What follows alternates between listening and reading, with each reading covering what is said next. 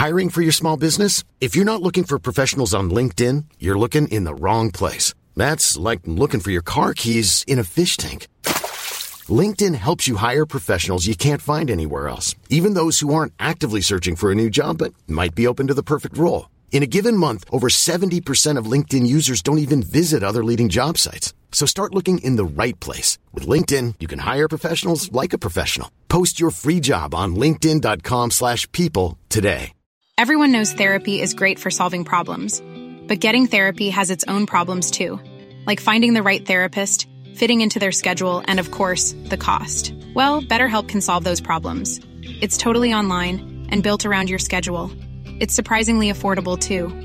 Connect with a credentialed therapist by phone, video, or online chat, all from the comfort of your home.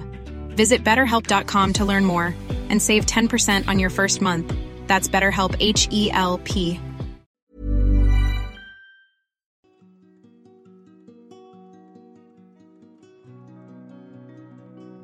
Welcome to the final weekend of the BFI London Film Festival and the final episode of the LFF podcast. I'm Rhianna Dillon, I'm a film critic and broadcaster, and I've been your guide to this year's BFI London Film Festival. With this podcast, I've been taking you through the 2020 edition of the LFF, talking to some of the filmmakers whose films are premiering at the festival and pointing out some of the films that are worth seeking out in this year's festival edition. In this last episode, we're talking about some of the powerful queer stories that are being showcased, films that explore intimacy, love, sex and connection, centering the experiences of LGBTQ+ people. One of the most stunning of these, and the festival's closing night film, is Francis Lee's Ammonite. Only the second feature film by Lee, the director of the acclaimed drama God's Own Country, Ammonite is a fictionalised account of the life of the 19th century paleontologist Mary Anning and her relationship with the married woman who falls in love with her. Ammonite tackles the erasure of women from history and the subtle and not so subtle class differences in small-town Britain. But at the heart of it, it's a love story. The unspoken moments between Mary and Charlotte teem with sexual tension. And with Kate Winslet and Saoirse Ronan playing the lead characters, the film truly comes alive when they're together on screen. Let's hear from Francis Lee and the cast of the film about the making of Ammonite. So I first discovered Mary Anning when I was looking for a present for my then boyfriend. And he really liked polished stones and fossils. And so I was just doing a regular Google search and this lady's name kept coming up, Mary Anning, Mary Anning. So I read about her, and I read how she was born into a life of poverty. She was a working class woman. She had little to no education, but she rose to being one of the most leading paleontologists of her generation. And she also lived in, the 19th century England, which was an incredibly patriarchal, class-ridden society. And I think I felt instantly drawn to her because, I saw some kind of parallels with my life, a working class filmmaker with not a lot of education, who, was desperate to make film, couldn't find a way in. And there were just certain things about her that really struck with me and struck with things I wanted to explore. So when I write a film, a story, I don't particularly write with an actor in mind. And so I'd finished the script and I started to think about who would be good to play Mary. And the story I've told about Mary is when Mary is in her mid-40s. And so I knew I wanted an actor who was the right age. I knew I wanted to work with someone who was British for this film. It felt such a British story. And I knew I wanted to work with someone who I think has real truth in their work. And so on the short list of one was Kate Winslet. And so the script went to Kate. Kate brilliantly read it the same day and loved it and joined the film pretty much straight away. And when we started to talk, we discovered we like to work a very similar way, which is very character driven. And so Kate and I started to work maybe 5 months before the shoot on building this character of Mary as we saw her, and really researching her biography, her background, discovering everything about her from from the moment she was born until the moment we meet her in the film. It was a sea lizard, 6 feet long. Days it took to dig it out, clean it. I was only 11 years old. It's in the British Museum. That one was special.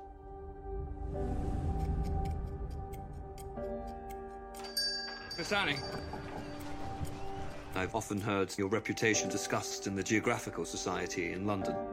Is there something you wanted, sir? My wife, she hasn't been at all well of late. She suffers from melancholia.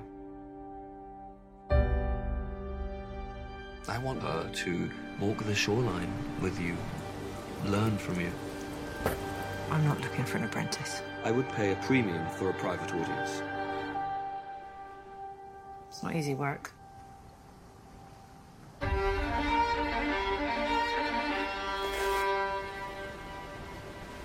don't like the water. What is it? Cheap tourist fodder. Beautiful.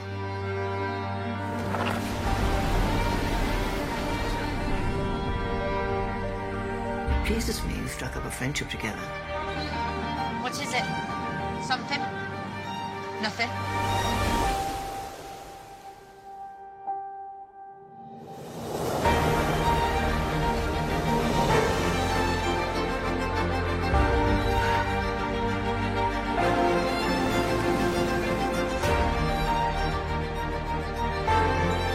I don't want to go back to the life I had before you. What about my life?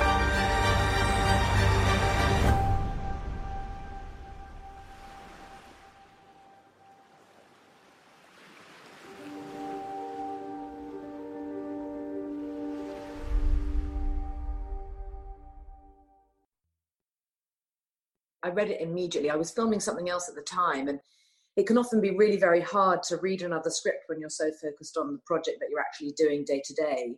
But my agent just said, you absolutely have, I don't care what's going on, you just absolutely have to read this right now. It's extraordinary. And so I did, and I got it and just sat down and read it, and that was at midnight, and 12 hours later I'd said yes, that I would absolutely love to do it. And then I immediately met Francis. I feel like the next day I got on a train from where I live in the south of England and went to London and met him. And I don't know what it was about the script. It was so quiet and so held, but emotionally the power behind every nuanced little moment was so resonant and profound to me.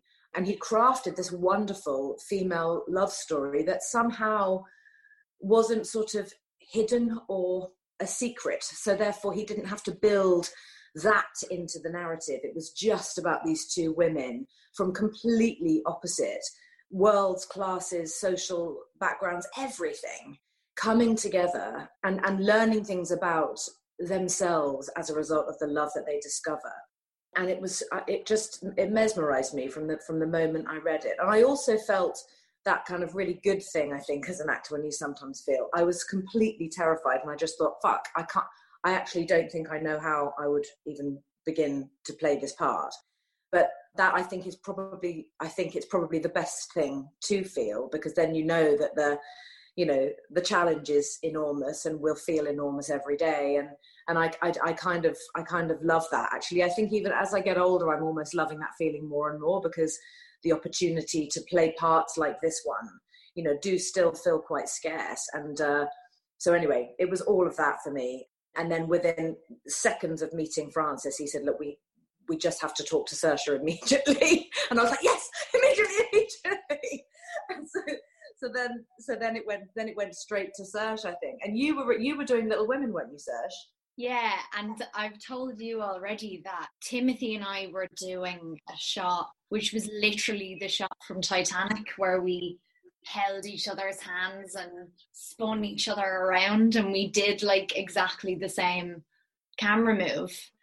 And with that, I got a phone call from Kate, and had spoken to Francis like about a week before that.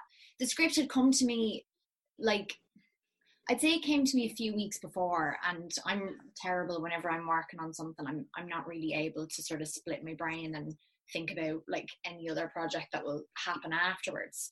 So then I got this call from Kate, and I was like, I've just done a Rose and Jack scene, basically.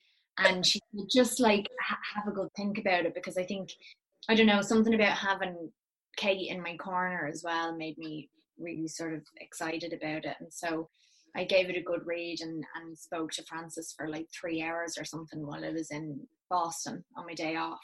And it just felt like the right thing to do. I think because it was the two of them that were going to make this together, but also, you know, the next film after Little Women that I was going to do would be Ammonite, and I had come from this very sort of busy, loud, sort of tumbling film that had like a lot of people in every single scene. And I think just as an actor, what I felt like I really needed to do next was do something that, as Kate said, was a little bit more quiet, and to get to work that sort of intensely with one other actor mainly was really what I was looking for. That was Frances Lee, Kate Winslet and Saoirse Ronan. Ammonite closes this year's LFF with screenings all around the UK.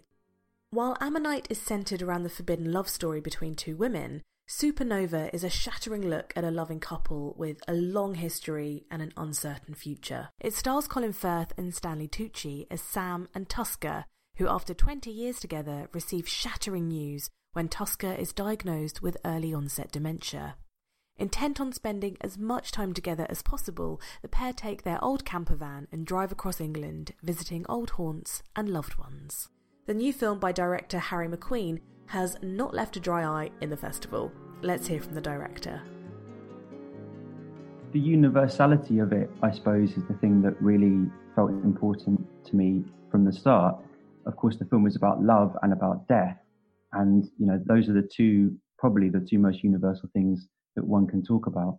But I think it's also important for me as a filmmaker to try, if I can, to be original in the stories that I tell and try and make cinema that is forward thinking. I think that's what art should be doing, really, and I think that's what I want to always try and do if I can. So I think framing the story as a sort of same-sex story, if you like, and for that fact to not be in any way impacting the narrative, felt in and of itself a really interesting and original thing to be doing. You know, normalizing what is an incredibly normal thing felt like an impactful way of telling a same-sex story. And again, as you say, there's not a huge amount of stories out there for people, I don't think, of that age either. So that felt interesting to me. We worked on the history and the backstory of the characters and the idiosyncrasies of the characters a lot, quite relentlessly, really.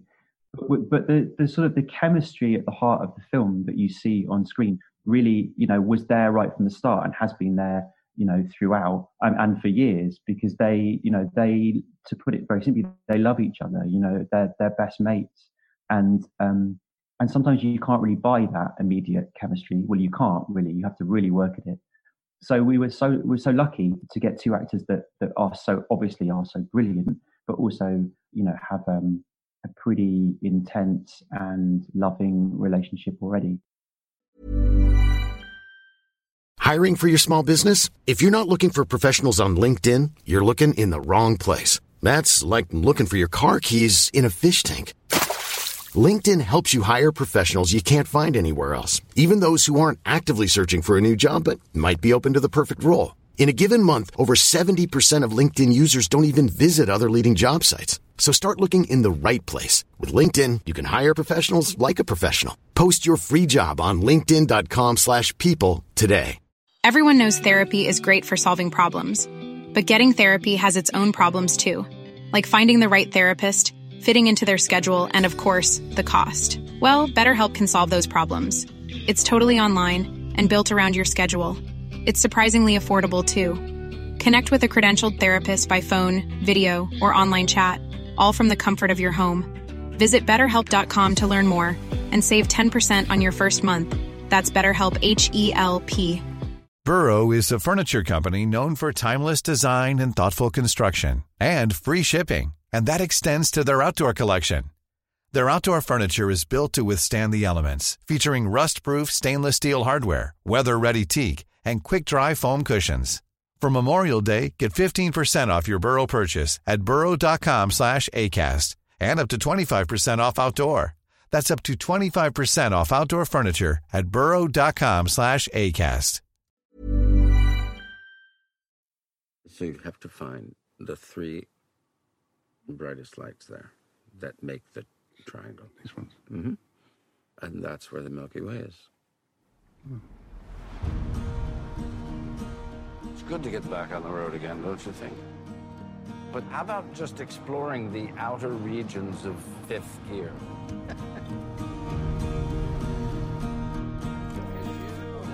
How are you?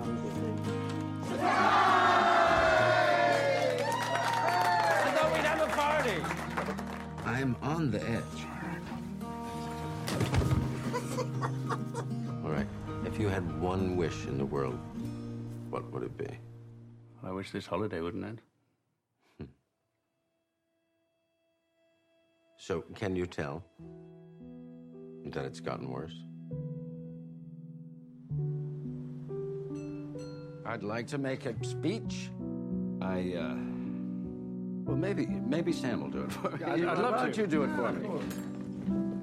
Now, as most of you will know, I am slowly losing my ability to remember. And I definitely wouldn't be here if it weren't for this man next to me. I want to be remembered for who I was, but not for who I'm about to become. It's not fair to you. It's not about fair, it's about love. No, Sam. I want to see this through with you to the end. Oscar! Sorry. You know, a very wise man once said, "We will not starve for lack of wonders, but from lack of wonder."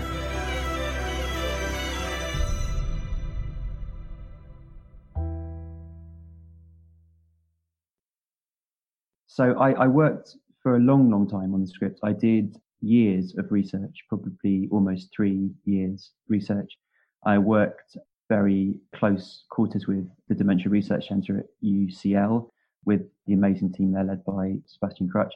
And they kind of took me under their wing for quite an extended period of time. And I learned a lot about the sort of medical, idiosyncrasies of dementia broadly, but then also spent an enormous amount of time with people that are living with dementia through UCL and their contacts. And that really was profoundly moving and life-changing experience, actually. And it was really spending time with those people over a long period of time that not only made me think that there's a film in this world somewhere, but also just made me feel even more concrete in the sense that I felt that it was important that we could make an important bit of cinema with this project, and I hope that's what we've done.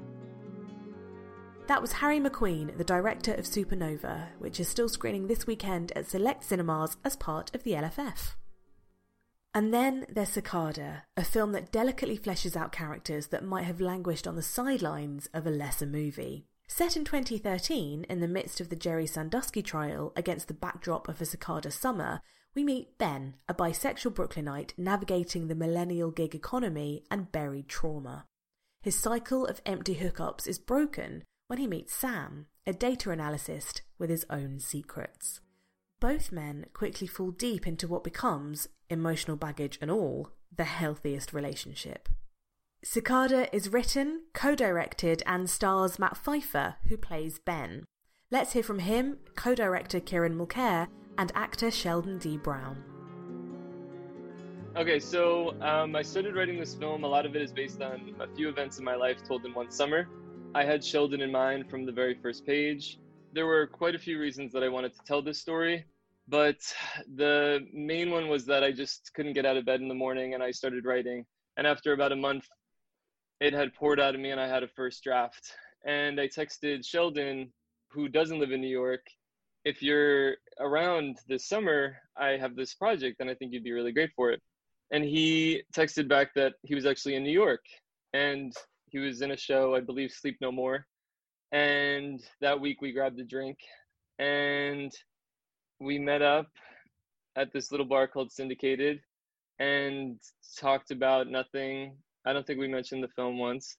And then I sent him the project and he was into it. So 2 months later, Sheldon, if you want to jump in. Yeah. I've known Matt for a number of years now. We met back in 2015. And so he talked to me about this film and kind of had it already, you know, in the making that this is something we might want to work on in the future. And then shortly after our meeting, a couple months in Chicago, I was shot in a drive-by shooting and kind of didn't really know if I was going to, when I was going to be acting again and going through a whole physical and emotional recovery. But reached out to Matt about probably pulling out of the film. And then we had this, he had this idea that, we really, if I could do it, we should really try to transform the story to be kind of a way for us to work through a lot of our trauma in a real and beautiful way. And so the film transformed into the story about us navigating our own personal experiences and sharing them with each other. So we got together in July, about 2 months after spending a whole entire month in the hospital, not being able to walk or do pretty much anything, and filmed in a month. So it was a pretty intense and quick process. And then Kieran has definitely more to offer to that. Well, I had met Matt at a screening of Jay and Pluto, a series he had done, and I knew that I had my eyes on an interesting artist, and we had connected on social media, and I had encouraged him. He was asking about an acting class at one point, and I encouraged him to look into the acting class I was in, and I happened to be working on a scene when he joined the class about childhood sexual abuse. It's from Amy Herzog's The Great God Pan, and I spoke afterwards about being a sex abuse survivor myself, and we had connected on our childhood experiences, and he asked me to do a short film that he was making at the time called Pop that was on the subject, and that began the collaborative process. And I think it was a year later that you came to me with the screenplay, and I had never directed anything in my life. I'm purely an actor, but I had been curious about directing, and that screenplay was one of the best screenplays I'd ever read, and I was so moved by it. And it was so personal and so witty, which is not a word that I would ever use to describe most people, but he has wit, and the script really moved me, and so I was sure that I didn't want to mess it up by directing it to begin. But he asked me to co-direct it, and he had faith in me, and